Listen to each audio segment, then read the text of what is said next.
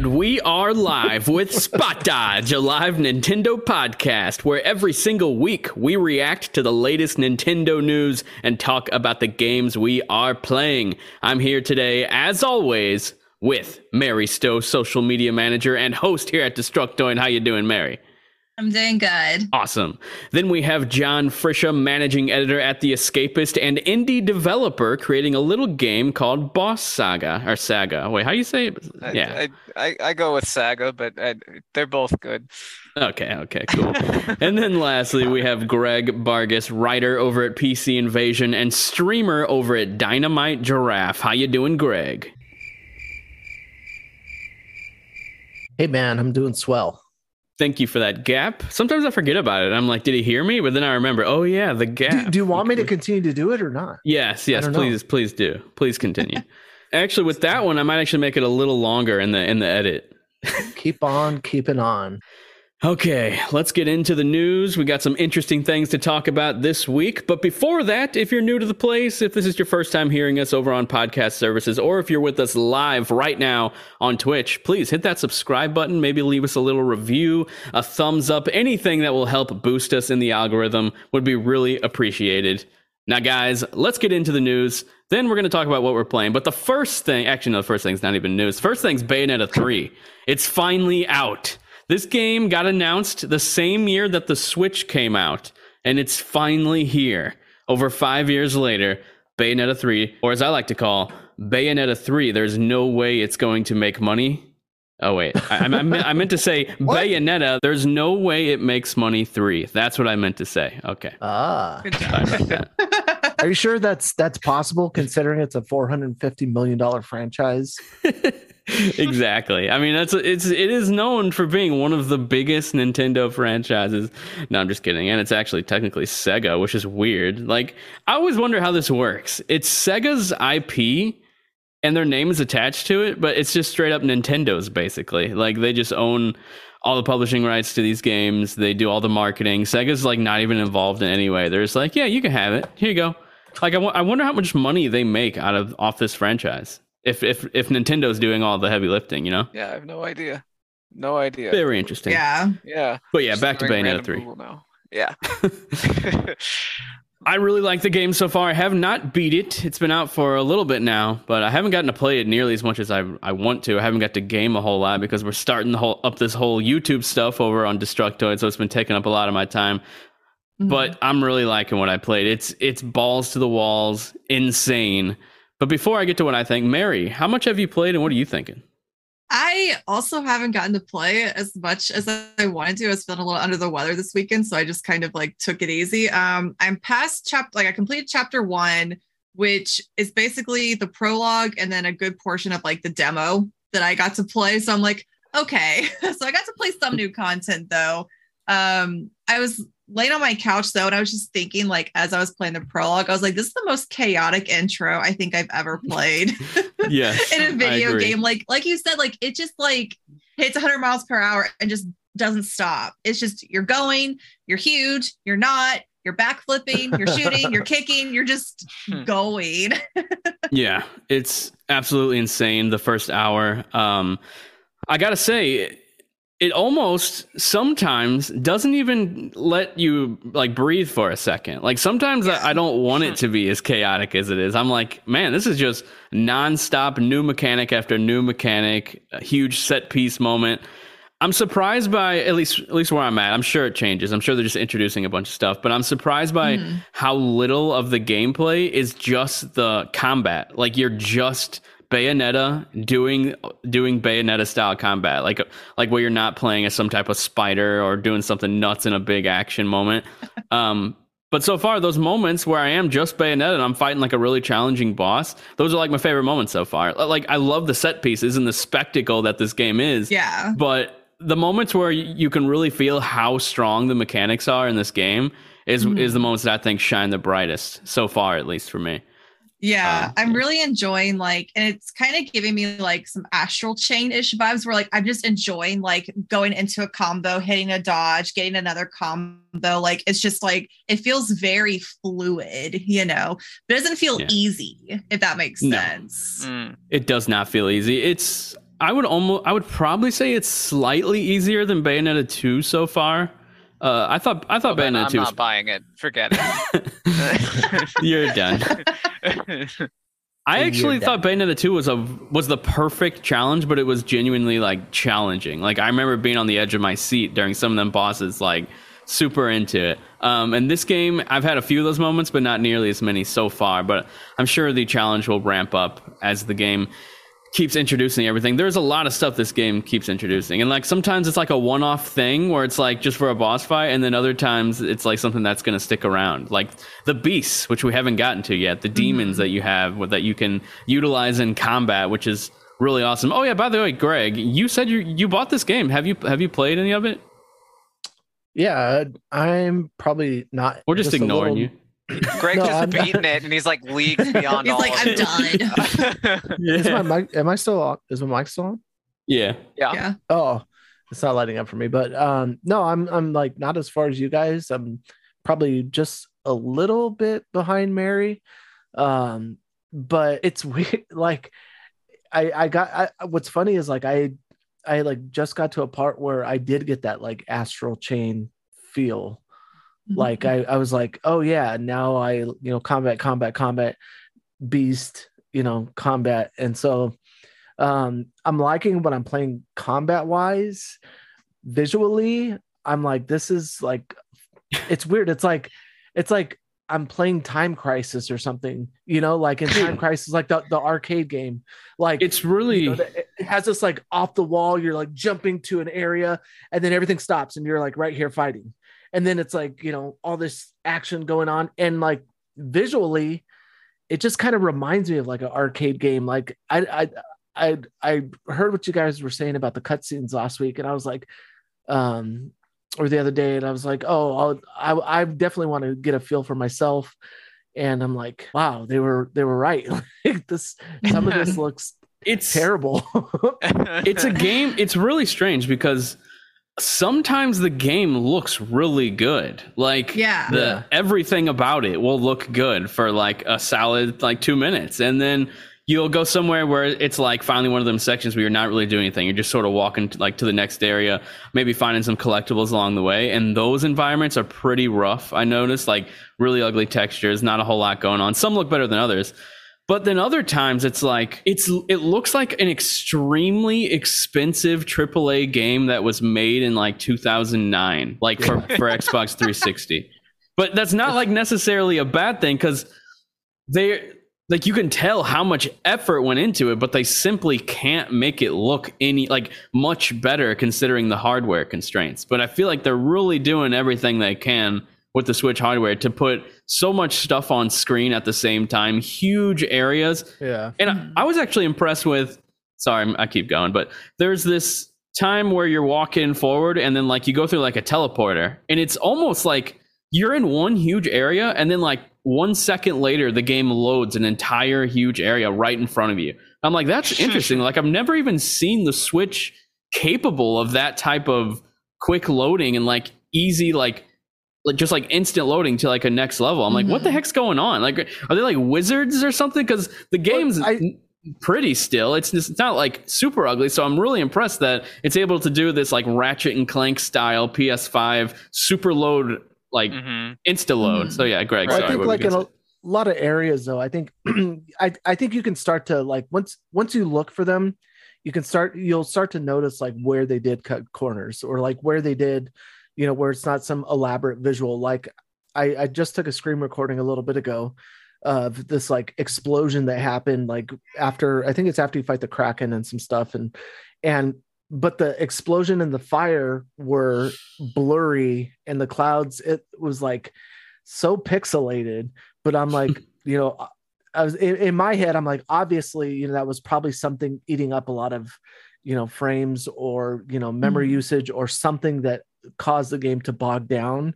And so to get around that, they have this like blurry texture, but I also noticed like a lot of like the different like things that have a lot of elements or what's the word I'm looking for? Thingamajigs. If they're more elaborate, like I see it like kind of like interlaced, you can see the the actual like grain checkerboard on this, on the screen. I'm just like, yeah, I noticed okay, that. and like what's weird is like I'll give it a pass for certain reasons, because a lot of times, like you said, in the combat, like there's little things that make Bayonetta like so stylized. She has such style like throughout the games, but like little butterflies popping off from her heels, or a glowing piece of her suit, or how some of the like arms, like the animations are super fluid, even though like there's a whole bunch of shit going on screen. And so I start to notice those things. Environments. Yeah, and so I'm not like exactly giving it a pass. I'm just saying like mostly I notice these things that probably areas where they cut corners. But also, I mean, I haven't really progressed far in the game, but I'm anxious to see what you're talking about, especially in like like Tomb Raider or Uncharted or like Ratchet and Clank, like how they hide those areas, or even like Jedi Fallen Order, like they hide loads between areas where like where you're like, oh, you have to crawl through this wall. Well, that's where like the developers oftentimes hide like load screens, is like during those sections. So I'm interested to see if there's anything like that I can pick out that says like, oh, this is where they decided to Platinum hid this loading area here or something. Yeah, I'm sure you'll notice it when you get to them spots I'm thinking about, like where you walk up to like a dome area, and then like the game is loading something, but then like all of a sudden like a flash before your eyes, and you're in a brand new huge open section. I actually recorded a clip. I should have sent it to you guys beforehand because it's really impressive, and I'm kind of curious what happens whenever you start to enter that area, and then you just decide to turn around and run back into the level. If like the game will like slow down super, it's like, wait, what the fuck? You thought you were going to the next spot? Where you going? Yeah, I kind of want to break it and see what happens the next time that starts happening. Oh my gosh.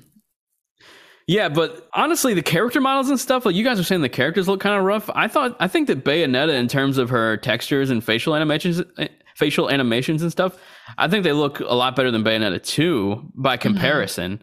But I mean, like by modern 2022 standards, no, they still look like a PS3 game, like a good looking PS3 game. Not one of those crappy ones. Yeah.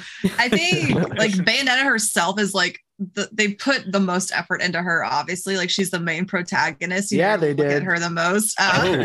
She's jeans, man. But like, wow, you could like other characters just don't look like they had as much effort put into them, and like going back to like the cutscenes, I'm like, could they have not like pre-rendered this? Is this pre-rendered and this is what they ended up with? Like, it just looks really rough when you're having to watch an extended cutscene, because there is like a pretty good length one like in the beginning. Like I actually put my controller down for a second because I was just like, I'm just in a cutscene, I'm just watching, I'm just enjoying what's happening. But I was also just kind of like, oh, this texture is just a little, I don't know, the face animations are just a little blocky, like, but then whenever I'm actually playing the game, I'm not paying attention to that.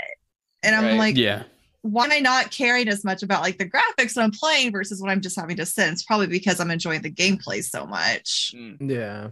And also keep in mind, oh, sorry, John. I was just going to say that I watched the Digital Foundry video for Bayonetta 3, and I think they said like random pieces of this game, I don't know if it's a lot, but just pieces like actually are pre-rendered, and it seamlessly switches back between like actual gameplay and there's both, so for sure, which might be even worse to learn that you actually are seeing pre-rendered sometimes. But also one thing to note, and I'm sure this has a lot to do with like the blurry textures, the like outdated looking stuff, and is that the game aims for 60 frames. It doesn't always hit 60 frames, but it is apparently aiming it for 60. Never hits 60 frames, according to Digital Foundry. I'm just saying it's trying to hit 60 frames. So that I'm sure that does a lot on the hardware as well. They probably didn't want to lock it at 30 because it is an action game that's like super like Twitch based. Like you're going to be going. Just give us 48 or something though. Like, I mean, give us something above 30, which I do agree. I've seen it hit somewhere around 60 and then it just drops right back down. Mm-hmm. It's like when you're in like a super narrow hallway or something where it'll be like 60 frames per second, look at that. And then when you're fighting No them camera super movement massive. whatsoever. Yeah. When You you're spin the completely camera, you're standing gonna go, still. you're gonna hit a brisk 25 if you if you spin that camera. But And yeah, Enzo I mean, looks like garbage, man. Yeah. Enzo, Yeah. Looks like a blocky mess. Mhm. yeah. A little bit. The game, I gotta just shout out though, the game is so profoundly weird that it even seems weirder than the last two. Like it has hit Suda 51 weird. Like it's gotten to that point. I like that and, though. And I love Yeah. it. Like it's really cool. Like I get Suda 51 vibes from this one more than the others. And not that the others weren't crazy. They were definitely crazy, but like this one just like ups the ante like in an insane amount. And then using the beasts is actually really fun as well. The demons, whatever they're called. Mhm. And it's kind of funny because they did Astral Chain where you're fighting two things. I mean, you're fighting one thing, but with two different characters. And then this is kind of similar, except Bayonetta can't do anything whenever her demon is fighting. But one thing I think is cool is like, let's say you summoned a beast or demon or whatever, and it's in the middle of its actual like attack. Like let's say it grabs something with its mouth. If you're to dodge out, like if something else is about to hit you, if you're to dodge out of that, your demon will still finish off the animation and like continue to fight, even though you're fighting as well, which I think is really it completely went away. No, it'll stick around for a second. But isn't that odd though? Like when you compare the two, when you look at Astral Chain and Bayonetta 3, like they almost like they have a lot of similarities, like you're saying. But I feel like the action and the visuals in Astral Chain are pulled off in like a much smoother, sleeker way, and it's like much smaller in scale in terms of the environments, the boss sizes. Like there's one boss that takes place. I should say. Yeah, but there is one boss in Astral Chain, the boss that like runs on the buildings in a circle. That's when like the frame rate tanks the most in that game. So that sort of gives you an idea as to why Bayonetta's frame rate is all over the place, because they're on the same hardware, doing the same style of like two-person fighting, which I think is kind of funny. Like Platinum has this fascination with let's control two things and fight, because Scalebound was the same thing. You controlled the dragon, like you demanded it around, and you also fought on the battlefield. Even like and Wonderful 101. Was that two people fighting at the same time? Well, you had like your characters, and then you were doing like the shapes, and you were still like, I think you were managing two systems at once.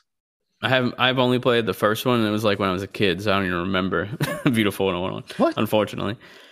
I don't remember how it plays. I know what it is. I just don't remember the combat. Wonderful 101? The Wii U game? Oh, Wonderful 101. I'm thinking Beautiful Joe. My bad. I remember Beautiful Joe. Okay, that's quite a difference. Yeah. Well, they have a similar art style. A similar looking like main protagonist guy, right? Maybe. No. They don't? We'll say sure. Let's take a gander. There's the color red. The main protagonist guy is a guy in like a superhero suit. It looks like Beautiful Joe. Are you kidding me? No, he does not. Yeah, no, yeah. They have the same V-visor thing, kind of. Yeah, and they look very similar. I'm not crazy. You guys are you're making me feel crazy. But yeah. Anyway, I just want to make one point though. I don't want to overspeak on this, but like, it's funny just like compared, because I watched your Call of Duty overview video for the campaign, and just look like, like this game gets a pass, but it's like batshit crazy.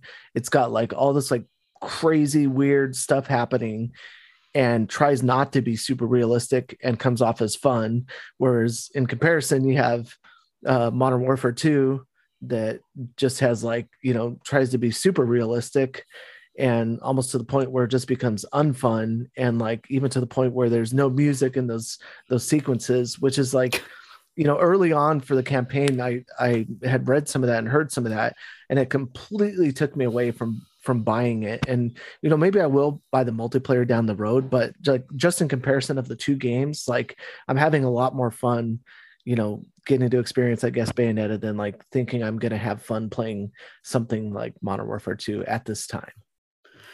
Yeah, Modern Warfare 2, I could talk about that for a while, but I'll save that for some other. Actually, probably never. We're probably never going to talk about that on this YouTube. I mean, on this podcast.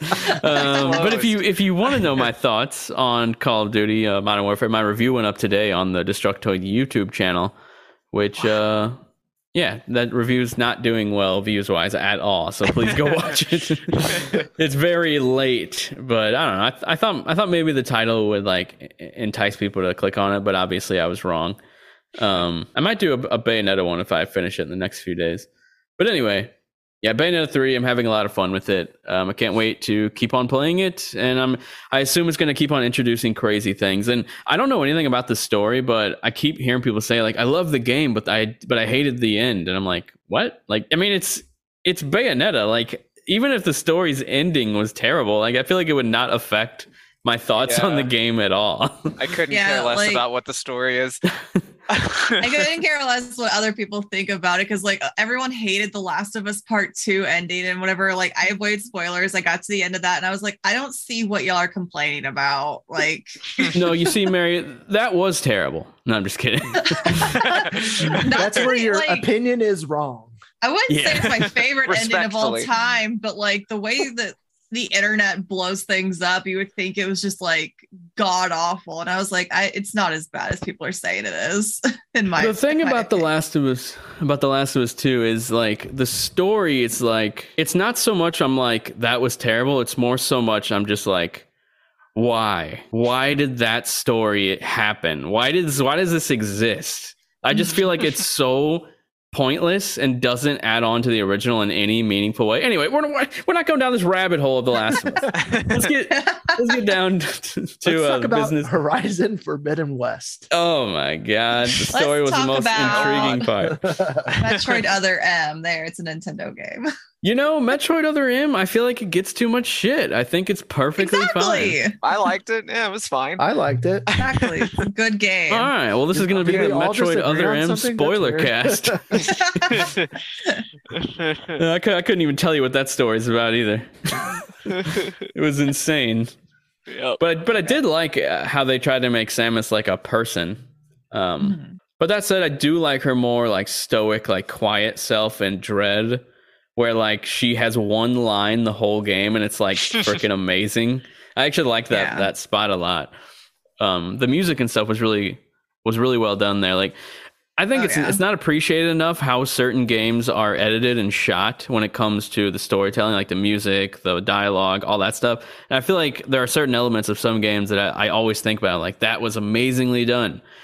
And that's one of them. That section where she talks, and the end when she screams. That was also really cool.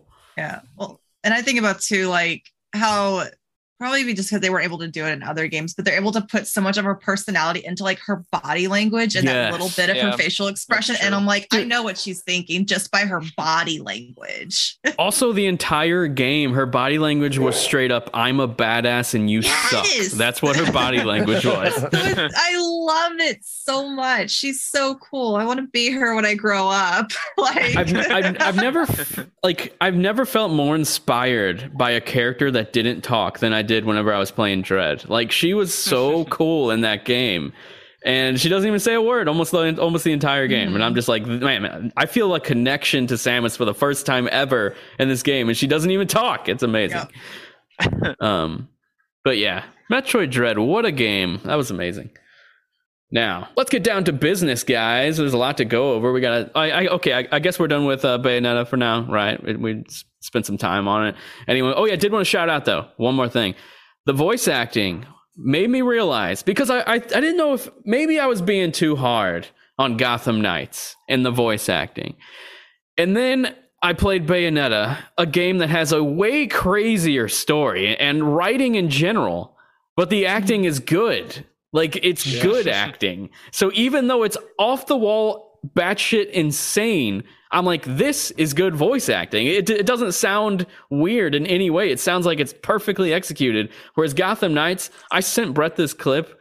She's literally walking into a room with a bunch of people who are dead. Not falling on the dead people like I talked about last week, but this time she's walking into a room with a bunch of dead people. Yeah, and she just says, "A massacre." And I'm just like, what were they thinking? I'm like, what is TikTok sound? It's like they didn't know what to push on the soundboard, and a massacre. I just did not like. It's like, okay, you're walking into a room, you see a bunch of dead people. Go ahead and give us your line. She's like, a massacre, and then they're like, perfect, that's the one, and they kept it for the whole game. Nice. I just didn't understand it. So yeah, Bayonetta actually has good voice acting, even if it's insane. And shout out to Jennifer Hale. Obviously, I hate RECAST, but this is something I rant about all the time. All right, let me just go on a little tangent. Okay. The voice actor that took over for Chris Redfield in Resident Evil 7 said that he didn't watch any of the previous footage because he wanted the character to be his own take. And that doesn't make sense to me, because it's not like it's a whole different universe and you're just like becoming a brand new Chris Redfield. It's the same universe. Like that Chris is terrible because it's not even Chris. It's just a totally different guy because he didn't even watch the other games. You can tell that Jennifer Hale looked like she probably studied Bayonetta's previous voice like for hours, and she captures it so well. You can barely even tell the difference. The only time I truly tell the difference is in the grunts. They sound different than the previous Bayonetta. The grunts were done by Kamiya. That was him. him pressing the block button. Nice. There we go. Me and Mary were on the same page with that one. All right. So yeah, I just had to shout out the voice acting, and not just Jennifer Hale's good, but even the new characters I thought were really done, really well done. Guys, Liam Hemsworth is taking over for Henry Cavill in The Witcher season 4. Mistake. What the hell is happening? So weird.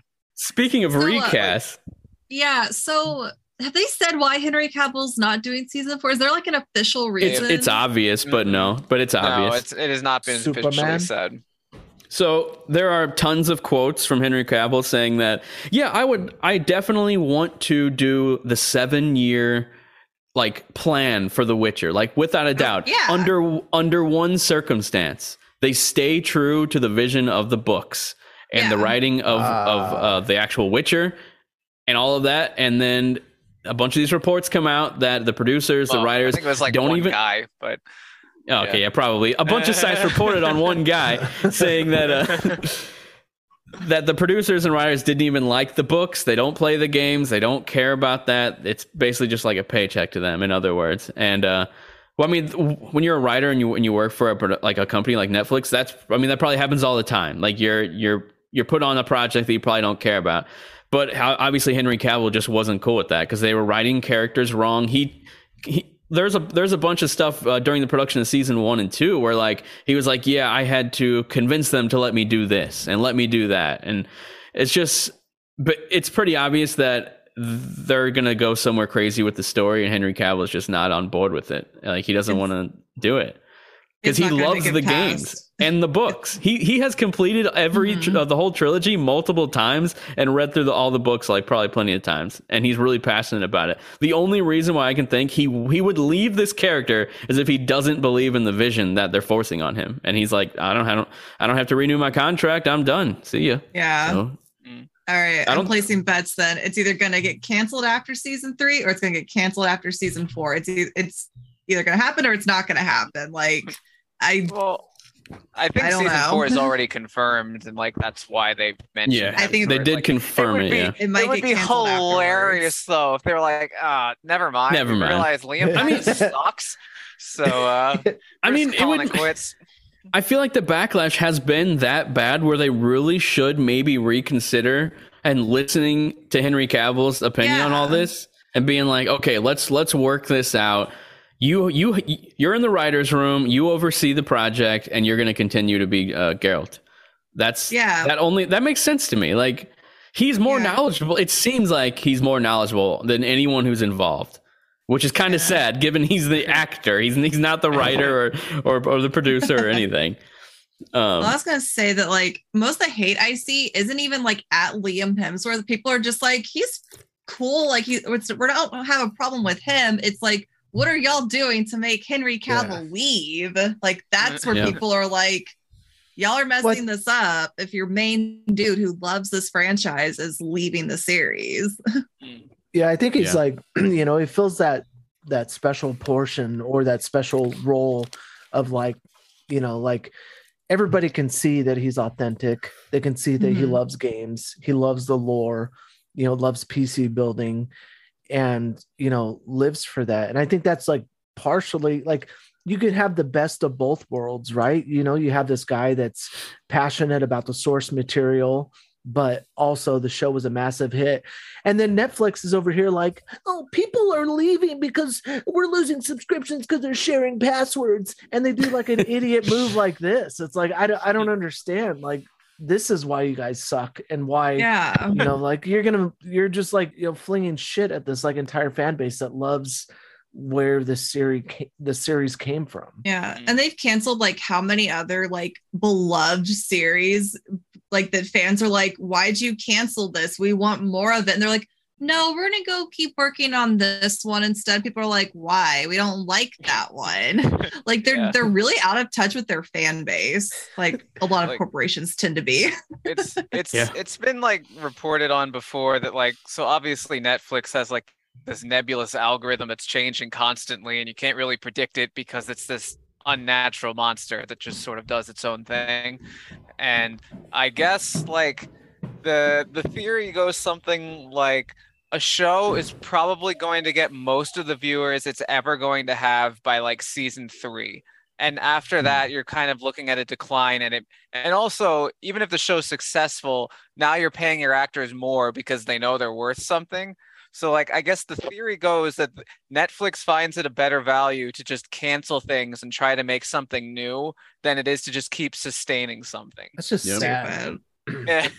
I Look mean, at Supernatural with like 14 seasons. Right. Yeah. Yeah. Like, and obviously there's exceptions because I mean, Stranger Things like basically like built the whole thing. I mean, you know, there's House of Cards before that, but the only one we're still talking about right now is Stranger Things.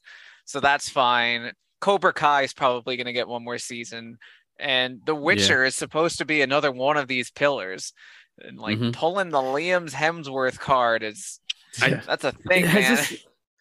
Has this ever happened in a show that it wasn't like a part of the story, like Doctor Who and like Altered Carbon, like where they're actually supposed to be different actors? Altered Carbon season 1 was good. Season 1 was good, Season 1 was good, yeah. Season 2, I only watched one episode. So weird, man. Still. Well, I'm just saying, has this happened? Like in general, a main protagonist, the main character. Yeah. Then the name of the show is The Witcher. They're changing the actors. Okay. They're changing the actor of The Witcher. I'm almost positive there's okay, I know what I was thinking of. Well, first of all, I will go far back in time to an example none of you are thinking of. The show Bewitched. In Bewitched, the main character Sam the Witch and her husband was Dick not Dick Clark, Dick Van Dyke Cheney. No, but it was a guy named Dick. Anyway, I forget, he had, I don't know, was it back problems or something? Like, again, fact check me as usual, but bottom line, the guy loved the show, but he had to leave the show, and they just replaced him with another guy named Dick who looked a lot like him, and it was one of the most amazing switches that TV's ever done. Because a guy named Dick who looked almost the same as the other Dick. It was. I mean, you know what they say? All dicks look alike. I don't remember hearing that. That's not one I'm familiar with. Generally, Tyler says in Twitch chat, Dick York to Dick Sargent. Is that who you said? Okay. Yeah, there we go. Yeah. I knew Dick Sargent was the second, and I did think the first was Dick York, but I didn't want to get it wrong and sound stupider. So yeah, that's it. Especially since his name is Dick, so it just makes it worse. Yeah. There's nothing wrong with that name, but and in it's more modern name. times, He's a nice guy. Yeah, there you go. In more modern times, this definitely isn't the same thing, but similar principle. 2.5 Men, when they killed off Charlie Sheen's character and replaced it with Ashton But hey, Kutcher. that's a different character, though. Right. Like I said, it is different. But similar principle. Like, that was the main character, and they're like, here's Ashton Kutcher. Yeah. I mean, like, so random. You know? Yeah, I mean, I can think of a few shows where like a main character leaves, another one comes in. It's like, but the main main character. Like it would be like if Bewitched was a different girl. Like she's the real main character of that show. I mean, basically. Which I could picture happening in a sitcom, but like this super popular Netflix original that's like beloved because of Henry Cavill's performance, like specifically. That's what most people like about the show is him. So when you take him away, I just think it's just like, what's the point? You know, it's kind of like The Last of Us 2. Why? Right. Man. And also, man, the Liam Hemsworth, though, as the guy to replace him, that to me, that's the bigger sticking point, actually. Like, for as much as I love Henry Cavill on the show, like Liam Hemsworth, I looked it up. I think he was born in like 1990, so he's like a year younger than me, even. And like, I shouldn't be playing the guy. You could do it. How much younger is he compared to Henry Cavill? You squint a little bit, John. You kind of look like Henry Cavill. 39. Henry Cavill is? Yeah, Henry Cavill's 39. He's 32. So it's a pretty decent difference. I'm sure they could age him up a bit. He just looks scrawny in comparison, I guess. What I would love, honestly, pump some iron. I mean, he is smaller, but he's technically, I think he's like 4 inches taller, which is interesting. Because if you would have told me that, like I had to look that up because I thought for sure Liam Hemsworth was like a foot shorter than Henry Cavill, just because Henry Cavill is just so, he looks massive anytime you see him in anything. And then Liam Hemsworth comes off as like a B actor to me. He probably is. Kind of is, yeah. Liam Hemsworth, according to Google Heights, is 2 inches taller than. Oh, I thought it was Cavill. 4. It claims 6'3" to 6'1", but again, I have no idea where Google took this info from. For all I know, they're both like little people. Little people. They're huge, both of them. But they're both like 5'7". Yeah. In real life, they're just like, oh my God. No, they're 5'4", like me. Okay. Still taller than Joe Rogan. Yeah. Still taller than I don't know who else gets made fun of for being short. I can't remember. Anyway, Tom Cruise, that's a good one. But he is really short, isn't he? Yeah, I think he's actually another 5'7" guy.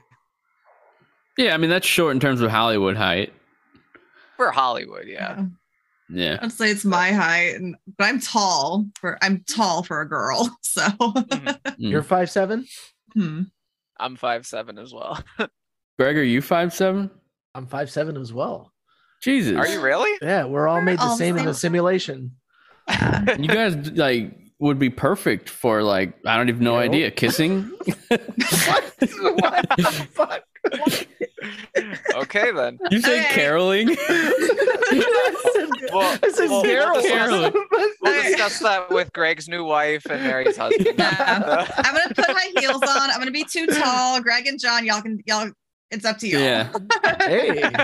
Mario. Again, if you squint a little bit, John, you look like Henry Cavill. Just gotta squint and do 16 shots. Anyway, I'm only 5'4", so I'm not doing anything with you weirdos. Freakishly tall weirdos. You're disgusting, all three of you 5'7" son of a bitches. How tall is other Brett? I think he's like 6'1". Okay. Oh no, maybe he's 5'11" or something. I can't remember. Right, He can't be part of the 5'7" crew. He's definitely like taller. 7'4". He should have been a model probably because he looks basically like a Tommy Hilfiger model is what he looks like. All right, guys. Only you could be that nice to him when he's actually here. Yeah, Fuck that guy. Never. I would never. Let's talk about Phil Spencer saying that he would love to see Call of Duty come to Nintendo Switch. And this is something he had said in the past as well, like at the very beginning of the Activision Blizzard acquisition talks. But I just wanted to point out that he continues to say that. And I honestly think it's something that should definitely be happening. Like, I can't believe that not even Call of Duty Mobile is on Switch. Like, I feel like that would be a shoo-in. obviously the newer games would have a tough time running on the device, but I feel like Call of Duty Mobile, like the game already has controller support. Like you literally just have to port it, and the Switch is basically like the tech is very similar to like a powerful phone. So it's like, make it happen, guys. Like, what are you doing? Like they could have and they could port older games, like a collection, like the original Modern Warfare trilogy or something to Switch. Like, I'm just so surprised that there's not one single Call of Duty game on the most popular device on the planet right now. Well, it's the same phenomenon as The Sims. Like, I can't believe The Sims, the most like everyman game in the universe, is not on Switch. Yep. Yeah. But I was gonna say, like, does that have to do with like the online connectivity? Because like, Nintendo's servers are like Windows 95 potatoes or something. But so like, is that an issue? It's like not Nintendo's servers for that game. It would be their servers, right? Like, right. So I think so. Yeah. Well, in that same vein though, I think a big part of it is that like the competitive scene is on PlayStation and Xbox. Like nobody in the competitive scene is going to be like, you know what? I think Switch is my platform from now on. Yeah. Like nobody who's like actually competitive is going to do that. So by default, any Call of Duty game on Switch would be like the casual experience of multiplayer as far as like Call of Duty goes. So, but I mean, you see, like Overwatch 2 came to Switch surprisingly. I'm surprised. Yeah, I'm surprised that is on Switch, and it's on Switch, right? Am I crazy? No, I think it was announced on Switches all along. No, it's Overwatch 2 is also Switch. Yeah, that's what I didn't know that. Yeah, I just wasn't paying attention. But yeah, so I'm surprised that like they don't try and get that casual audience, like the 8-year-old who only has a Switch, like. He wants to play Call of Duty. Yeah. The Mary disappeared? Mary's gone. Hold on. I don't know. Zoom like tried to quit, but then it didn't. So continue. I'll figure this out. You're just a big letter M now. Yeah. She's here in spirit. It stands for merciful, right? There Absolutely. we go. All right. Anyway. There we go. As we were saying, why isn't this game on Switch? Like this series, like it just seems just like The Sims. Like, what are you guys doing? This reminds me of Atlas not putting their games. Like, why wasn't Persona on Switch years ago? What are you doing? Like, I just don't understand it. Like, there's no way that it's even remotely expensive compared to the payoff you're going to get putting even just Persona 4 on Switch. Like, they could have done that 5 years ago and it would have paid off. But especially by now, I don't know. Well, it's funny too because like Atlas was always like, "Hey, fans, would y'all be remotely interested in these games on other consoles?" And the fans were like, "Yes, 1,000 times, yes, like, please, please. We've been begging you for years." And Atlas was finally like, "Maybe we should ask the fans." Like, I feel like Call of Duty is the same. It's like, do the fans really want this? The fans are screaming for it. Meanwhile, for years and years and. Eventually they'll be like, we had this great idea and eventually release it.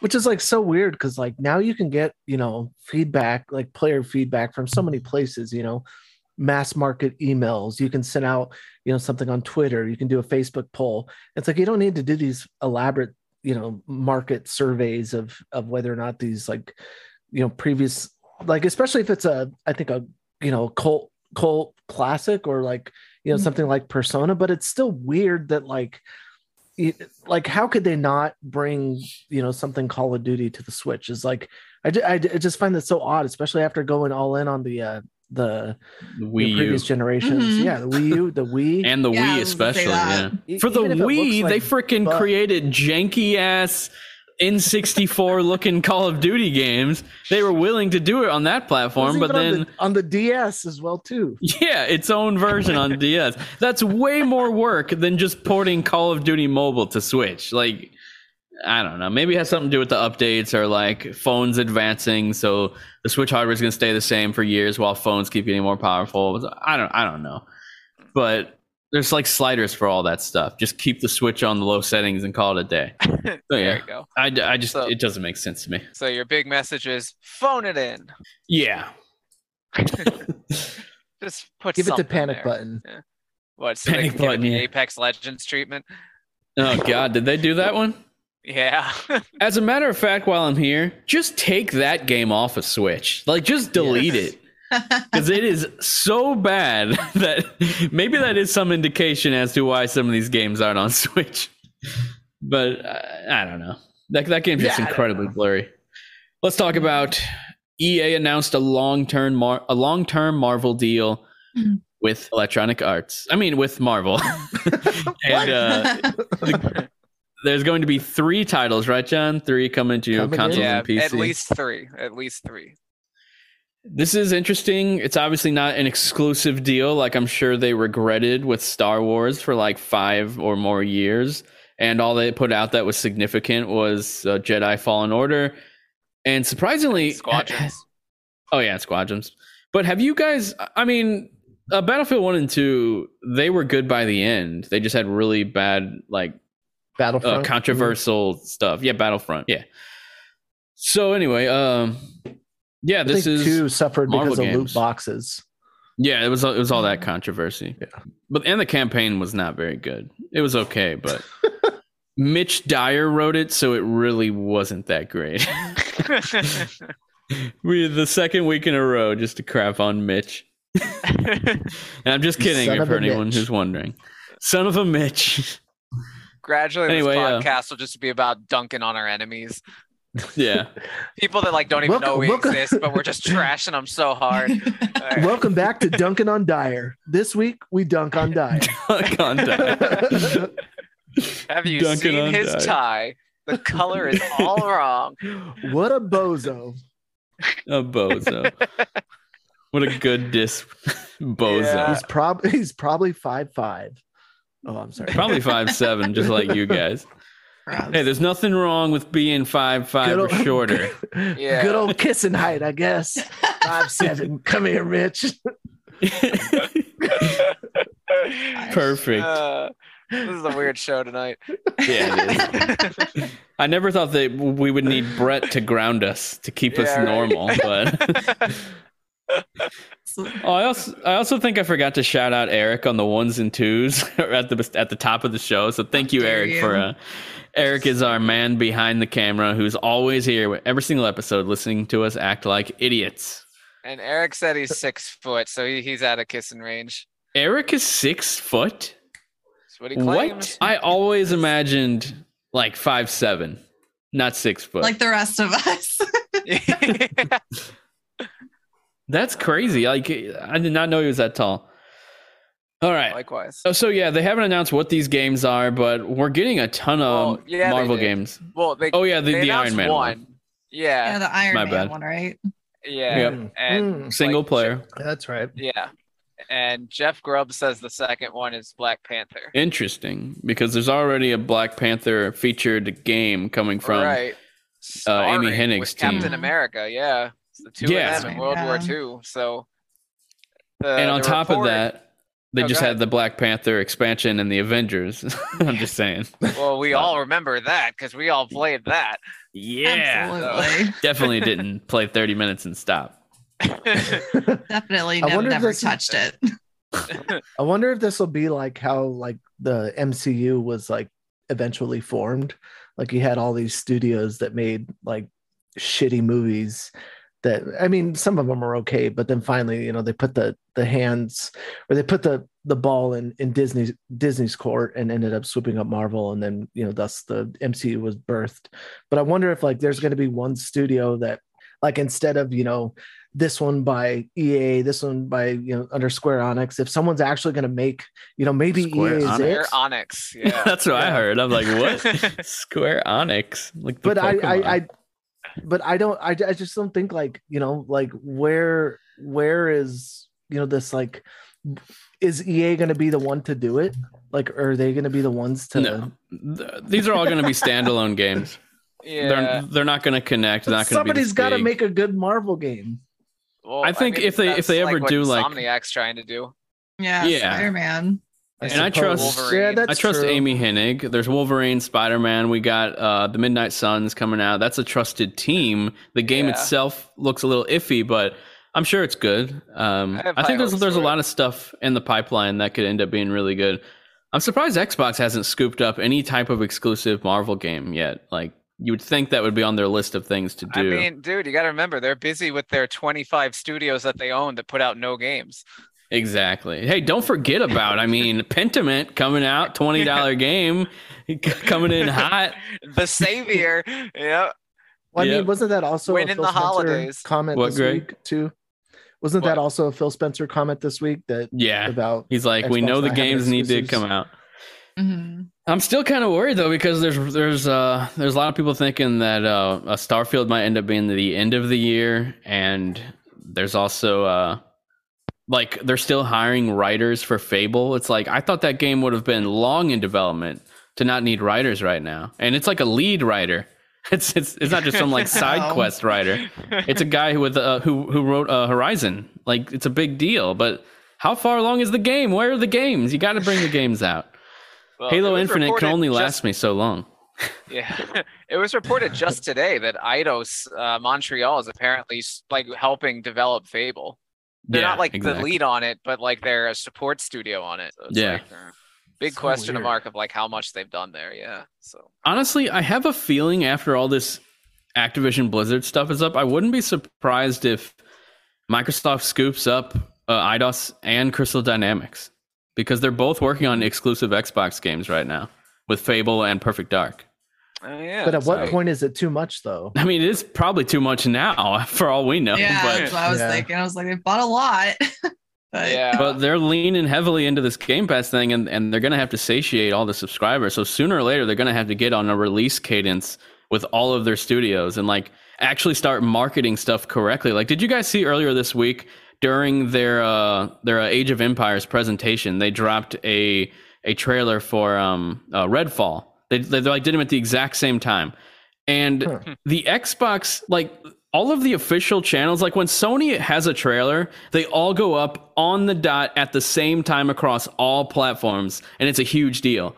Xbox, when it, like a brand new a Redfall trailer, Starfall, I combined it too. a brand new Redfall trailer drops. Game. Yeah, and it's by far, it's by far the best trailer for that game that we've seen. And one page uploads it like to Twitter. Another page ends up uploading it like 5 hours later, and it's a shorter version of the same trailer. And it's like, what do you guys, where's your marketing? What are you doing? Like, look at what your competitors are doing. Nintendo makes a big deal out of freaking like a Nintendo Switch Sports, a game that's like, for casuals, it doesn't matter. They are posting it on everything on the dot at the same time. They're having a big Nintendo Direct for it where they reveal it, and it's like Xbox that just crap stuff out. Like they don't make anything seem like a big deal. They never make anything seem like a big deal. Like, how many people even know anything about so much stuff that the Xbox can do in general, like backwards compatibility stuff and Game Pass offerings? Like, they do one Game Pass post like every week that shows all the games coming, and it's like, why don't you do like a single post for each game that has like a trailer or some VO saying this is out this week, blah blah blah? Why do I not see that? Why do I not see you guys just simply posting, hey, A Mirror's Edge is on Game Pass right now. You can play it at 60 frames per second in native 4K with HDR, all at no additional cost. Free upgrade for a classic title. You've never seen them post something like that. Why? Why would you not? Like, they just don't tell anyone anything. Sorry. Instead, their dashboards are just plastered with Call of Duty controllers, advertisements. Yeah, and Call of Duty controllers, like, and Call of Duty. That's all they post. I would think that like they would deploy some sort of like, you know, something similar to Netflix, or like recommended games that are coming to Game Pass, or something that's AI driven that could like auto serve these, you know, something other than, like you said, just like randomly having a constipated bowel movement of drip feeding these games out. Like there's no fanfare around them. Like you gotta, you know, I think especially because you got to get people excited to jump back into games that have already come out. You have to, you know, create the excitement around them instead of just being like, here. Yeah, it's like when something's new, like let's say like Pentiment. Oh yeah, Pentiment. That's a good example. Xbox has tweeted one time about Pentiment. One single time. And it was in a reply to another page. They didn't even have a dedicated post for it. What? It's like you're only exclusive this quarter. What are you doing? It's Obsidian. Yes, it's a game with a weird art style, but it's something that looks like it's unique, and it's Obsidian, the developer that never fails, rarely fails. And you have one reply on your Twitter. I'm not saying Twitter's everything, but like this is just basic 101 marketing, and they have none, zero. I don't know who is in charge of that stuff, but they need to fix it. That just says to me like someone up above, like that, has like the marketing plans. And maybe it comes down to how they ended up purchasing studios. Maybe they said, okay, well, we'll help with the marketing, but internally your studios are responsible for marketing your games, or if they come to Game Pass or something like that. Because that just says like a communication breakdown. Because like come on, like, I've worked at, like I said before, like at an ad agency. And, when you have a message that's coming out, like a very specialized message, regardless of whether it's a private business or government entity, like everybody is on board crafting that message, whatever it is, before it comes out, and making sure, the copy editing's done, the graphics done, the YouTube video that's going live with that messaging is done, that everybody knows that on this date, this is going to go out because we're going to get our biggest bang for our buck. There's a press release going out with it, but it's like it just seems so fragmented on Xbox's end, marketing wise, and I don't know. It just screams to me like something from the top is not trickling down, to the lower departments. Yeah, like, dude, I'm not even kidding you. Like the Xbox Twitter, I saw it's retweeted Obsidian's tweets about Pentiment on at least 2 occasions. Oh, 2. Yeah, I think the post I saw about it said like a dedicated post, like not a retweet, but okay, I don't know. It's just insane, like how little they're only talking about controllers. I swear, like most of the time, it's like, look at this new color. It's like, Jesus Christ, you have so much to talk about. Do they make that much money off of controllers though? That like they're like, that's all we need to do. They always love their controllers. They love them, but. It's just like, I feel like out of any platform, Xbox has the most to talk about. Nintendo does their dedicated posts for 30-year-old NES games. And Xbox doesn't even do a dedicated post for their only exclusive in the quarter. Like, that's just, it's wild. Like, it's absolutely insane. And it's Obsidian. Like, it's Obsidian. That's all you need to say. And they just, I don't know what they're doing. Like, I really don't. They have new games on Xbox, on a Game Pass every week. And it's like, they're not talking about it. They're not talking about all the player, all the consumer focused moves that they've made over the past 2 years. Like the fans that have gotten popular Twitters have gotten them popular just by simply stating facts about Xbox things that are positive. And people follow those accounts because it's like, oh, Xbox is doing that this week. They're hearing it from other accounts. They're not hearing it from Xbox because Xbox doesn't talk about anything they're doing. Okay, sorry for ranting about that for a long time. We got to get to the next piece of news. Rest in peace, Nibelian. Yeah, rest in peace, Nibelian. Is that what it's called? Yeah, Nibel. Yeah. All right. Dragon Age Dreadwolf is completed, and it's in alpha. It is now fully playable from start to finish. Mary, me and you are going to go ham whenever this comes out. And John, right? John, you like Dragon Age? Yeah. I'm losing First one's it. still the best, but yeah. Yeah. Yeah. I can't wait to see what this game is. I can't wait to see anything about it. Like, I'm excited. Absolutely. I have had that stupid Dreadwolf piece of art on my wall for years now, like in my living room. It's like a 36 by 20 something poster. And it's just in my living room, and I just stare at it. I'm just like, one day I will have a game with this art in it. Wow. Yeah. For sure.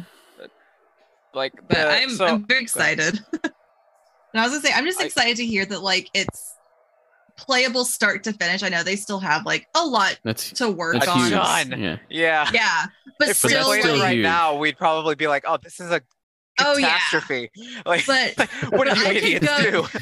But you can go start to finish, and I'm like, that's a pretty huge milestone, and I'll take this bit of news for what it is. Yeah. It shows they actually know what the game is. That's exciting. I didn't know that they were that far. God. I didn't So- think they were that far, especially Yeah. after all the rumors of them like rebooting it because it was a service game at first. So, yeah, this is So if it's- good to know. If it's playable from start to finish, what do you guys think that it will leak before it comes out or its release? Oh, well, I mean, it's still like relatively speaking pretty early days for this game. Like we're not gonna see it for like another 2 like years. at yeah, least. 2 years. that's my I mean, thing, like yeah. GTA, the same.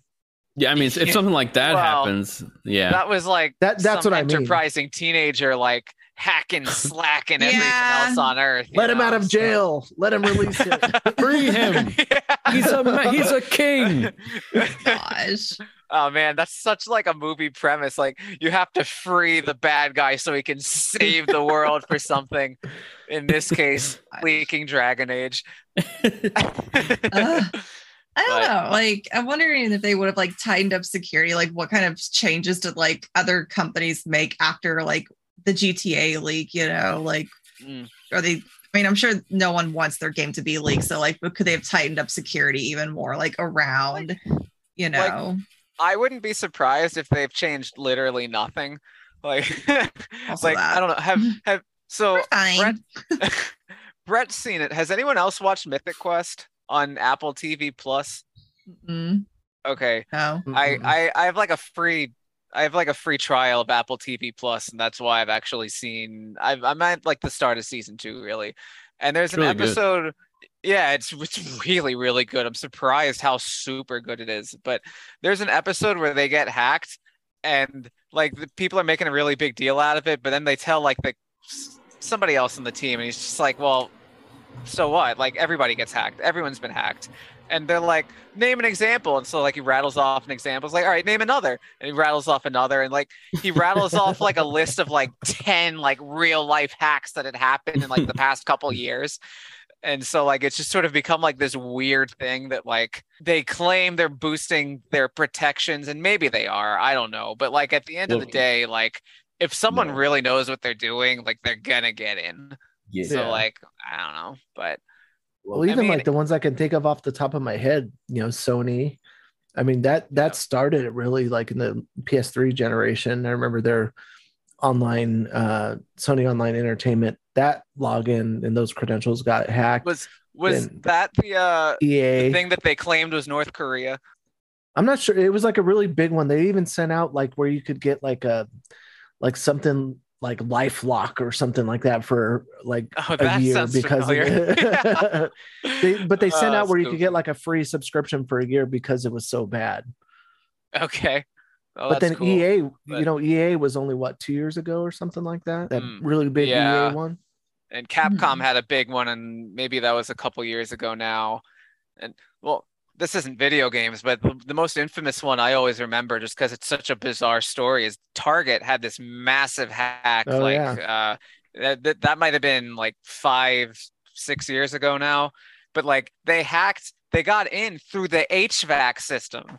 Their air conditioning or Wow. whatever, it Oh my wasn't God. properly protected. Somebody got into the Target network through HVAC. God. That's insane. Yeah, it's just like it's hard to have that much IT security to be that sweeping and like that comprehensive. It's like, yeah. Yeah.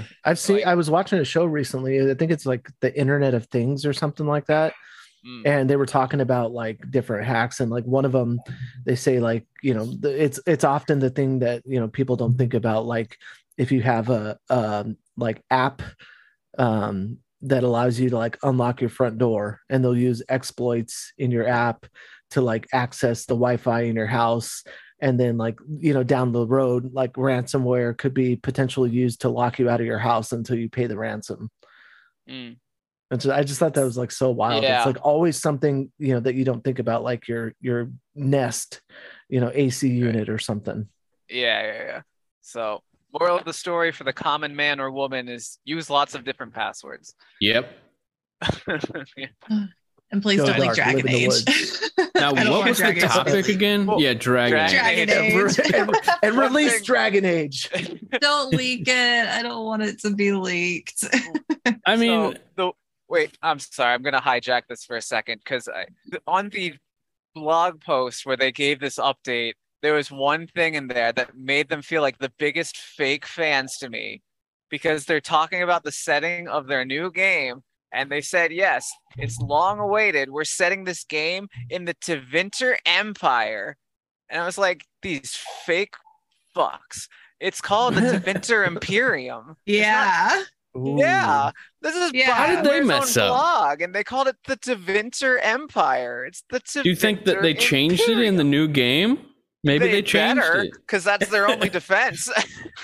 Yeah. Definitely. Gonna do like Control H, find and replace everything in this entire game. God. John, wait until I tell you about Dreadwolf being 2 words instead of 1. I know. That's I just bothers me. no, but yeah, we've talked about that extensively, and they messed that up as well. So obviously they don't know anything. Well, I feel like maybe there's like some hidden significance there that we don't know about yet. Because like I hope so. I feel like they were using it interchangeably like at the announcement. So like I don't know, maybe Dreadwolf 1 word is one thing, Dreadwolf 2 words is another thing. Yeah. It better mean something. These fake fans who are making the game made the originals fake fans. I was like horribly dismayed when I saw that. Like Tevinter Empire. That's like such a how do you do fellow kids moment. Like I don't know. We'll see. But on a more positive note, like I kind of have been it's been my theory all along that this was going to be where this game was set, strictly because the first games had built up so much, not just lore, but lore that's also then tied to your decisions. Like we've never seen the Tevinter Empire, and if you just chuck a game over there, all of a sudden all that other lore doesn't matter so much because it's a totally other part of the world. And just be like, oh yeah, did you hear about that thing? Yeah, I remember that thing. Anyway, so like it seems like win-win. That like it's something we've never seen before, and it's not gonna crush BioWare under its own continuity. So I think this could be really fun. Yeah, but it's like, I mean, because we've seen that Solus is like in the 4th game, so I'm kind of like, how, like, what's the timeline of this? Because all 3 of the first 3 games happen pretty quickly. Like, as far like it's a very short, I think, over the course of 10, maybe less years. The beginning of Dragon Age 2 happens during the war that takes place in Dragon Age 1. Yeah. And then there's like a 2-year time jump, and there's like a 4-year time jump. It's very interesting. So it's like, structure. Is this going to jump forward? How far forward? Like, how far are we looking as far as like from where 3 ended? You know, right? I don't know. Hopefully not too long. Maybe like 5 years. Like, also, I better still be able to import my character and my decisions. So, well, yeah, it would be cool if they did what they did with well, I guess it was Inquisition, right? Didn't they literally set up a website for Inquisition where you could tell it what choices you wanted? Yeah, and if like you didn't have save data existing for whatever reason, like maybe you lost it, or like this was your first one, you could go onto the website and you could pick. Yeah, that's what I mean. Yeah. So yeah, it would be great if they did that again. Again, like I suspect they're not going to go as heavy with the continuity, just because if they're into Tevinter, maybe they don't have to. But yeah, no, I totally want to see some level of continuity. That would be cool.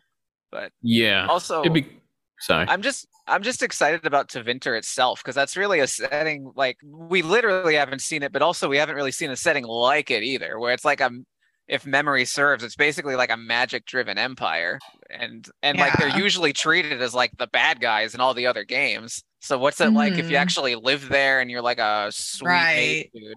Like it should be fun to see. Have they indicated like any characters you'll be playing as yet? The only one we've seen that's familiar is Solus. Yeah. He's probably the main villain, don't you think? Probably. Is he a villain? Is he not a villain? Like I remember when I met in the middle. Yeah, when I met like some of the people who like in BioWare at San Diego Comic-Con, like one of the art director, he asked me like, so like, did you like, what were your thoughts on him? Like, did you try and like bring him back to the good side? Did you want to punch him? And that's why like now, like I'm thinking more back to like what maybe it was just a casual conversation, but maybe it was more of like someone trying to get a feel for like the fan base and like, do they like this character? Do they not? So, I mean, I romanced him and I got my heart broken. So, oh. Honestly, it's been so long that I have a hard time remembering anything that happened in that game. I need to replay Inquisition. Like the time is now. Yeah. I recently played 1 and 2. Like a year, probably 2 years ago by now. I played them both like recently. The first two I had not played them. I played Inquisition first. Really? Whenever it came out. Origins is one of the best games I ever played. Yeah, I really liked Inquisition a lot, and then like 3-4 years later, I was like, man, I need to play these other ones. So I played them both in the span of a month, and they were amazing. Like now, I'm like I'm really excited for this fourth game, and I haven't been as tortured as you guys waiting for the next game in the series because since I played these two for the first time recently. God. Right. Yeah. Dragon Age 2 was the first one I played, but I went Oh, really? You started with the worst. So I went to GameStop. I wanted to get Origins because one of my friends was like, play Origins first, then 2 had like just come out. So I went to GameStop and I was a broke college student. So I was like, okay, I'm just going to get a used copy. The GameStop employee put a Dragon Age 2 disc in the Dragon Age 1 case. Oh my God. They do look similar. They look very similar. And I was just like, I'm not going to take it back because this is a fairly new release and it's a very expensive video game. So good call. Back then, there was no Xbox Game Pass that features the entire trilogy in 4K 60 frames per second. Okay, I'm sorry. So I played 2 first and then 1 and then 3. But I played 1 and 2 like so many times. You know. So when you got to 1, did you think like, wow, there's a lot more to do and see in this one than in 2? Yeah, like some of the animations in 2 were a lot better, but like the overall story and decisions I was like, wow. I was like, there's good things visually about 2, but the story, just doesn't hold up to 1 like nearly as much. I was really surprised by how 1. It's this huge journey where you're going to a bunch of new areas and you're on this adventure to literally basically save the world. Whereas in 2, it's just town politics. Like it's one town's politics. That's all it is. Like, which I think is actually pretty cool for a game, to be honest. Like, I didn't hate 2 at all. I thought it was good.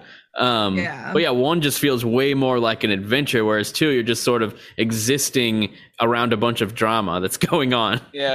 I fully acknowledge, like, I'm a total hypocrite about Dragon Age 2, where I will trash it constantly, knowing full well that when I came out, I played it like nonstop until I'd beaten it, like 1,000,000% addicted for like day after day until it was done. And then I'm like, this game was garbage. It's not garbage. You're crazy.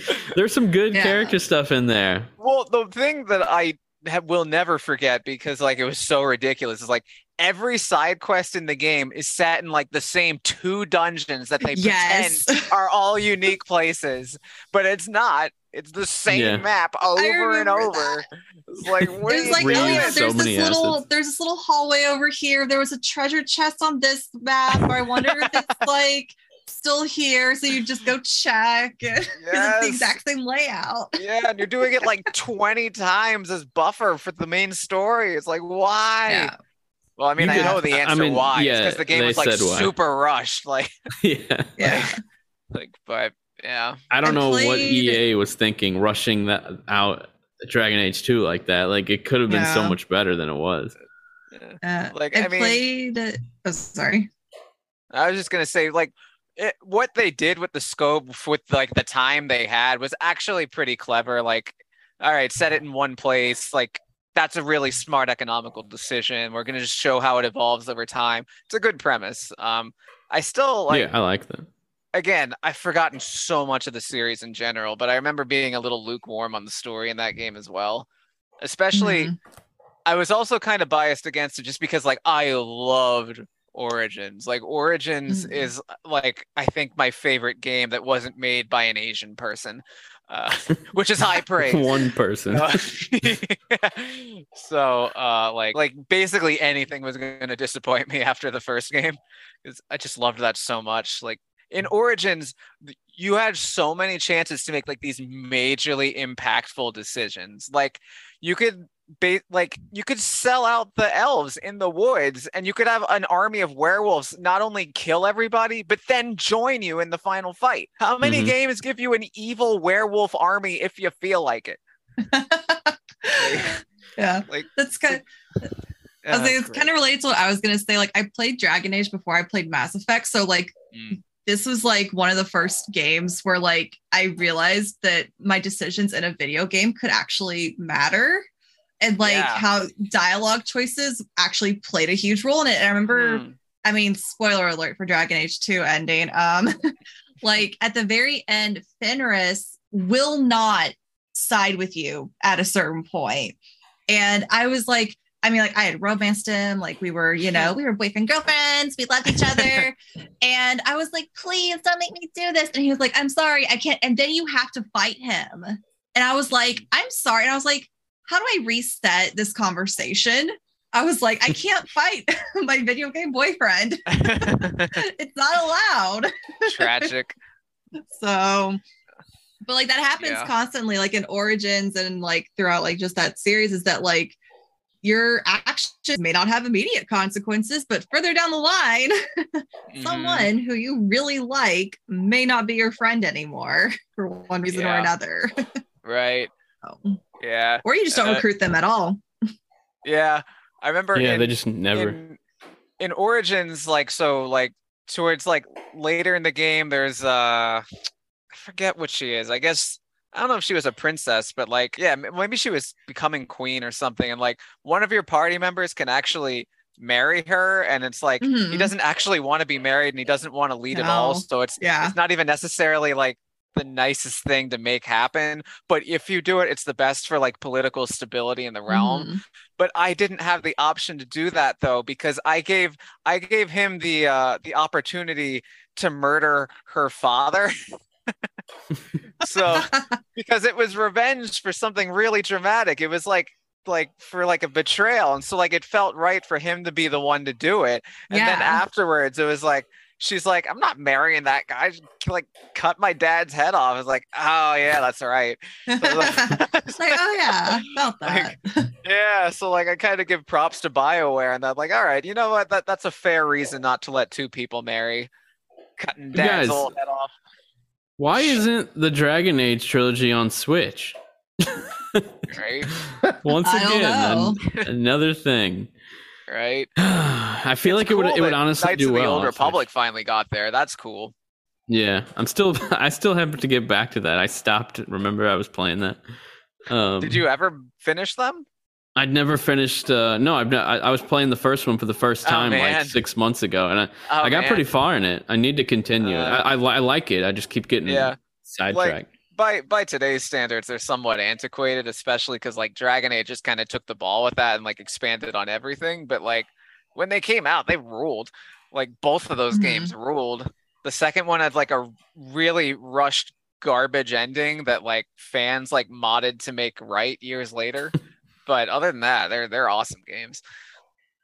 Nice. There's one section in the first one where like it's basically like a Romeo and Juliet situation where like two sides, like this girl and this boy, love each other, but their parents hate each other.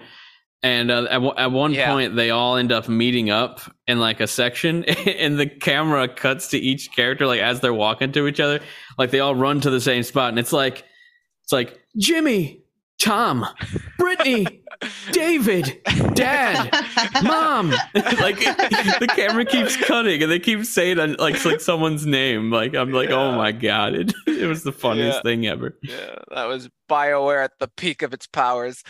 Yes, I miss it. Like there's something about that BioWare jank, like that classic BioWare jank with animations, with voice acting, with just everything.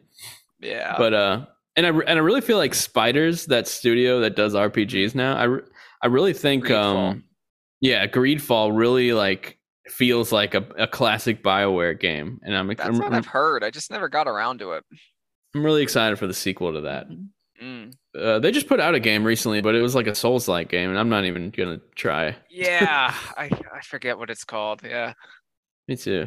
but I'm not. But anyway, we don't got much more time, so let's talk about what we're playing for a minute and head out of here. John, you finished Star Ocean. Are you allowed to talk about it? Oh yeah, the game's out. Yeah, and my review went up today finally. What'd you give it? I gave it a 7.5, but it's like a positive 7.5. So nice. The game is, There's different versions of 7.5. Can mean a lot of different things, but like I think compared to like other mainstream JRPGs like Persona 5, like this game was definitely made on more of a budget.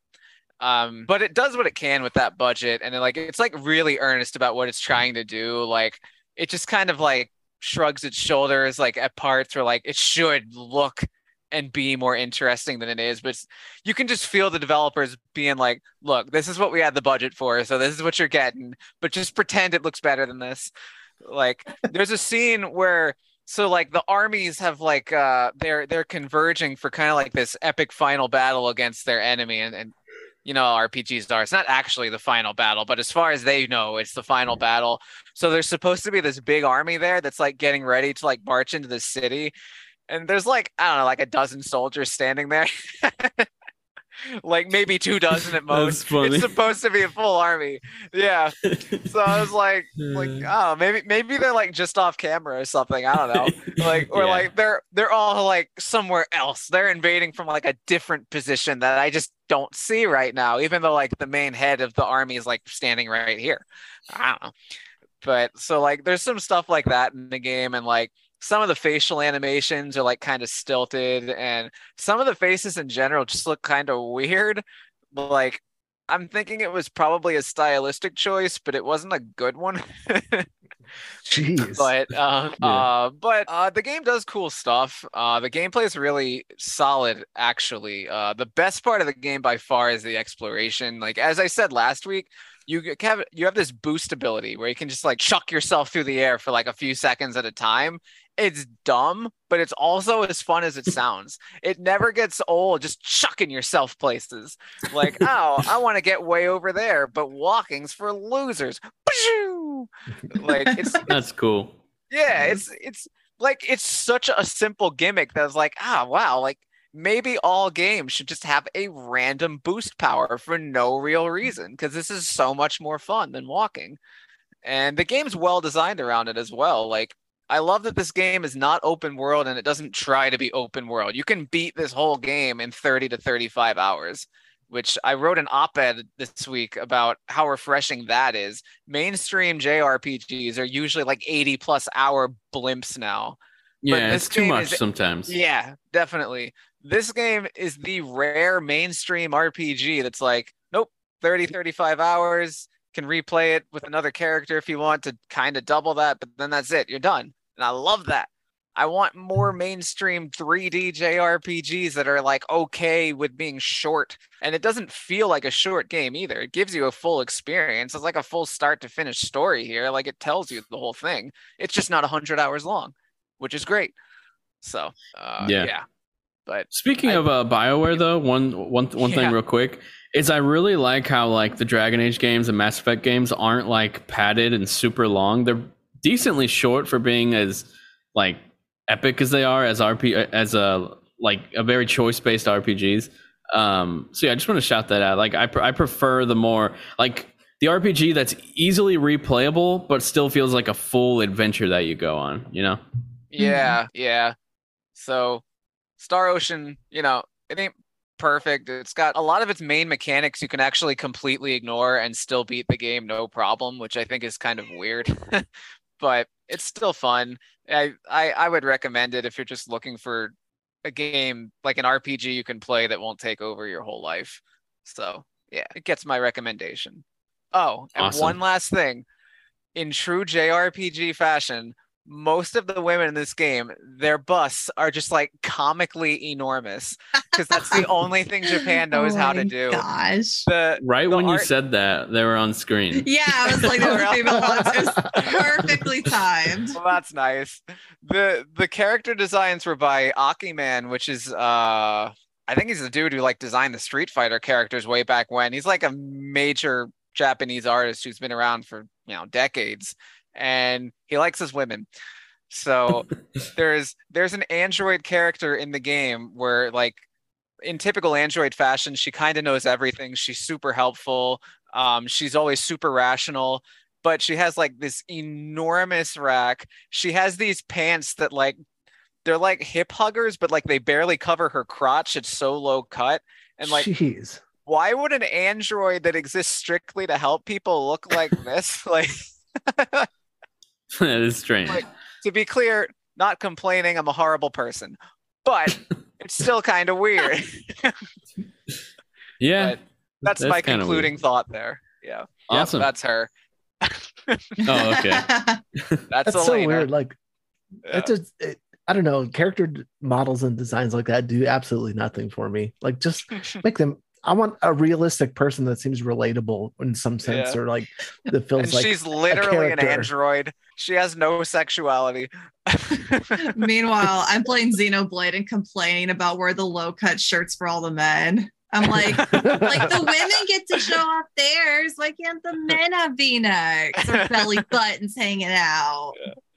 Well, aren't there some belly buttons hanging out in Xenoblade from the guys? Okay, Ryan gets a crop top and that's about it. Yeah, that's what I thought. He's like the big himbo-y one. I'm like, he doesn't even. It's like he's the one who needs the V-neck the most. Wait, can't you like literally only wear underwear if you want to in Xenoblade? Okay, I wanted to still have pants maybe, but okay. So nothing's good enough for you. No. I have an image in my mind, and the game is supposed to know what it is. That's fair. That's totally fair. There was on the Wii, there was an RPG from Mistwalker, the Final Fantasy creator studio, called The Last Story. That's another really succinct RPG. You can beat that game in, I forget, like maybe 30 hours, and it's another action RPG. So in that regard, it's kind of similar to this game. But anyway, all I'm getting at is that this game brilliantly gives you the decision to just strip your whole party whenever you feel like. And they're stripped the whole time. So you can have all of your characters in their underwear for like every cinematic if you want. Even when it's serious. Yeah. And like, brilliant. Funny. Yes. Equality at last. Now, Tango Wolf in the chat says, how would you rank Platinum Games action games on Switch between Nier, Astral Chain, and they put Bayonetta 1 through 3, but I'll just do the best one. So I'm going to rank them. Bayonetta 2 is number 1. I haven't finished 3, so I can't say if it's better. Then Astral Chain, then Nier. But keep in mind, they're all 10 out of 10 games, basically. So that's my ranking. Are they, though? Are they? Yeah, for sure. Yeah. I think Bayonetta 2, Astral Chain, and Nier Automata are all 10 out of 10. I'll play Nier on a sale on Switch in like 2 years. There you go. It's a good port. That's my plan. Yeah. All right, Greg, you're playing Apex Legends and Hentai Simulator Step Bro Edition. How's that going? It's going great. Yeah, Apex Legends new season just came out today. There's a lot of additions back in the game. Hentai Simulator. They just introduced their first trans character. So she's been added to the roster. And I think they brought back like a bunch of changes to, items that drop on the ground, some that go back into the care packages. The Peacekeeper shotgun is like one of the stronger shotguns. It's no longer on the ground, so people can't spam that or abuse it. But I do think that, again, even though we had some vacancies from Respawn, I still feel like the seasons will continue on. Changes keep coming to the game that keep it fresh. So I'm excited to jump into this first playthrough of season. I think it's 15, and then also playing Bayonetta 3 and enjoying it for what it is. Again, like I don't think it really takes away from any of the action that's happening. I just think it's just quirky and I am optimistic in the future that we will see some sort of, hopefully a more powerful something from Nintendo that they do the same thing they did with the Switch, where they bring over all these, Wii U titles that get facelifts. So I'm looking forward to whatever that looks like and seeing it play in all of its glory. I'm also interested to hook it up to my monitor and see if there's any changes or noticeable differences hooking up to a 165 hertz monitor, which I don't think it will. But if there's any other features that the monitor has to, simulate any improvements, then I'll check it out. Awesome. Now, who put that Leon photo on the dock? Because that's a little much. Not me. It was not me, I swear. Eric. Definitely Eric. Okay. I want to see. It's on the Google Doc. I'm pretty sure you can find Greg's review for Hentai Simulator Step Bro Edition on PC Invasion. Yeah. All my bylines. Mary, you're currently playing Bayonetta 3, Zombie U, and Leon's Caboosed Feast. How's that going? Well, the Leon one I can't talk about too much because it's a private closed beta. But it's extra thick. I will just say that. Bayonetta 3, though, it's really good. I'm enjoying it so far. Like I said earlier, the combat, I'm just really having a lot of fun with. It's very fluid, very fun, very actiony. The super chaos at times, but I'm just rolling with it. And then, yesterday I decided to play Zombie U on my Wii U as a nice little Halloween game. I never beat it years ago when I bought it at launch because I was not the survival horror pro-ish that I kind of am now. Huge fan now. You're a huge fan now. I was a huge weenie. I died so many times, but I'm doing pretty good now. I haven't game over, knock on wood, yet. So we'll see if I can actually beat it this time. Cool. Nice. Yeah, that's a game I played at launch, and I just couldn't get very far in it. And I didn't even understand what you were supposed to do, and I just didn't care enough to try. I just stopped playing it. Go back and play I felt it. about Twilight Princess. Yeah. You must. No, you have to play Twilight. It's so worth it. How do you get lost? Never mind. Twilight Princess, come on, John. That's not a hard game.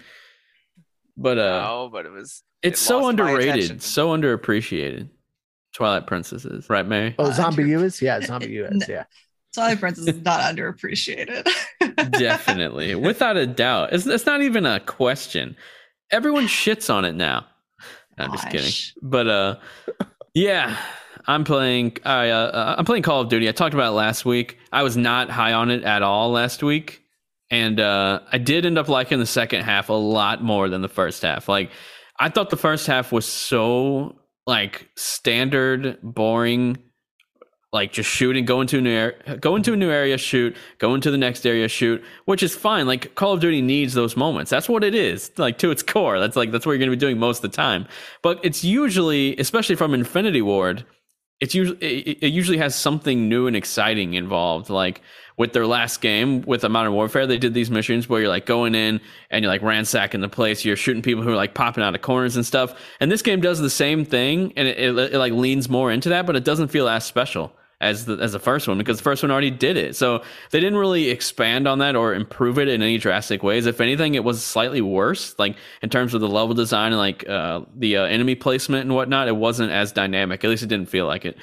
But then in the second half, they do some interesting things. They have a section where it's all stealth. You don't even have a gun. You're sneaking around. You have to take people out. There's crafting introduced, which was really cool. And I honestly wish it was something that was used throughout the campaign constantly, because I think it added a whole new element to the gameplay that's never been there for Call of Duty.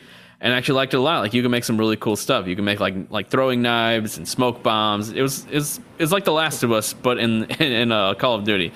And I really like that. And they only did it twice in the campaign. And surprisingly, a lot of the shows I've listened to, podcasts and whatnot, a lot of people aren't high on that section. And I'm like, that was one of the coolest parts. It was something different. Everything else was extremely Call of Duty, just standard, something that I've played dozens of times. I feel like this campaign was a lot of people's return to the franchise, so they really thought it was something special and unique and fun. But from someone who's played like every campaign for the past like 10 years now, I didn't think it was a very special one, especially in the first half. But like I said, the second half has the stealth section, and then this boat mission where the boat's like, it's like rocking back and forth, and there's crates on the boat that are sliding back and forth, and you're shooting people, and you got to run behind the crates, try not to get smashed by the crates. That's really awesome. And unfortunately, that's the only two sections that I thought were really cool. The stealth one and then the boat mission. Everything else was either very standard Call of Duty or just an outright bad mission, like this driving mission where you have to jump from car to car. It was terrible. Like you would think it would be awesome because it sounds cool. You're driving a car, shooting while you're driving, getting on top of the roof and jumping to another car. Like that sounds incredible. But the mechanics just were poorly made. Like it just sucks. Like you're constantly just falling off of a car. You're not making the jumps. The steering, like when you drive, the car doesn't do any type of auto steer. So like you have to make sure you're completely going straight before you can even shoot. And a lot of times you start shooting before you're even straight and you just crash into a wall and slow down. And the whole section, when you're doing this, like supposed to be doing this epic, amazing stuff, there's no music playing, and it's so awkward because it's just quiet. It's just an extremely quiet, like you hear from the car being on, and that's all you hear the whole time. Like, what were they thinking? Put an intense song here. Yeah, and speaking of that, I think this mechanic is specifically used in Warzone, like the driving and all that stuff, because it's never been in a campaign like this. And I think that's why it's so strange and just doesn't feel right, because it's meant for a multiplayer game where someone else is driving and then the other person is shooting. But yeah, I like the second half more though, but it definitely disappointed. Infinity Ward made Modern Warfare 2019, which was a great like reboot for Modern Warfare. And then before that, Infinite Warfare, which I absolutely loved. It's like I said last week, it's in my favorite games of all time list. Like it's an amazing campaign. So this one disappointed me. And then aside from that, Halo Infinite, got to keep playing it every night on the grind, getting double XP. I realize I've unlocked so many boosts for double XP and I've never used any of them. So I have like 50 hours of double XP that I can use now while I'm playing every night. And next week, the winter update happens. I'm very excited. The winter update's going to be awesome. We're finally getting Forge. We're getting new maps. I'm so excited. I've never been this excited about a multiplayer game in my life, but this is one that has me by the balls. So I'm very excited. Might even be as good as Dragon Ball: The Breakers. Yeah, exactly. Might even be as good as that game that probably has more players than Infinite Warfare. Lots of shooters out this season. Overwatch 2 is back. Call of Duty, Halo. Well, Halo's getting an update. It's been back. Well, I mean, like half of the game has been back. the amount to choose from, I suppose. But then they are taking characters in and out of Overwatch too, so I don't know. Yeah, that's not going too hot over there. But yeah, I'm really, really hoping. I'm probably gonna make a video about this like tomorrow, maybe. This update for Halo Infinite has to go at least semi-successful. Like, I really hope a lot of people come back, because they probably can't keep supporting it too greatly if no one's playing it. And that's going to really suck, because I love the core, the skeleton, the actual mechanics of Halo Infinite so much. Like, it's such a well-made game. Like, the gameplay is just so damn fun. I can't even go back to any other first-person shooter now. I tried playing Modern Warfare 2, boring to me. I can't use a hook shot. Why would I want to play that? I can't use a freaking what's it called? I don't remember the name. The gun where you shoot people and it sticks them to a wall. Like, that's not in Call of Duty. Yeah, no, what's it called? The thingamajig. But yeah, and I even tried, because my son loves watching me play Halo, but he's been asking me to play like the older ones, like the trilogy and Halo 5, and I tried playing them. I'm like, man, I can't even go back to old Halo. Like, Infinite is just infinitely better in my opinion. So yeah, I freaking love that game, and I know there are very few people who love Halo, Halo Infinite as much as I do right now. But I'm super excited for the update, and that's pretty much it, you guys. This has been Spot Dodge, a live Nintendo podcast. It went on a little longer than usual, I think. Well, actually, we started a little late, but I don't know. Yeah. Thanks a lot for hanging out. We'll duck out of here really quick, but don't forget to leave us a review on podcast platforms. That would really mean a lot if you could give us 5 stars and maybe leave a tiny little review saying Greg's very cute. We want more of him on the show. And say Brett sucks because he always misses. Please say that, man. One last word to go with my ending here is it's a massacre. Goodbye. That was technically more than one word.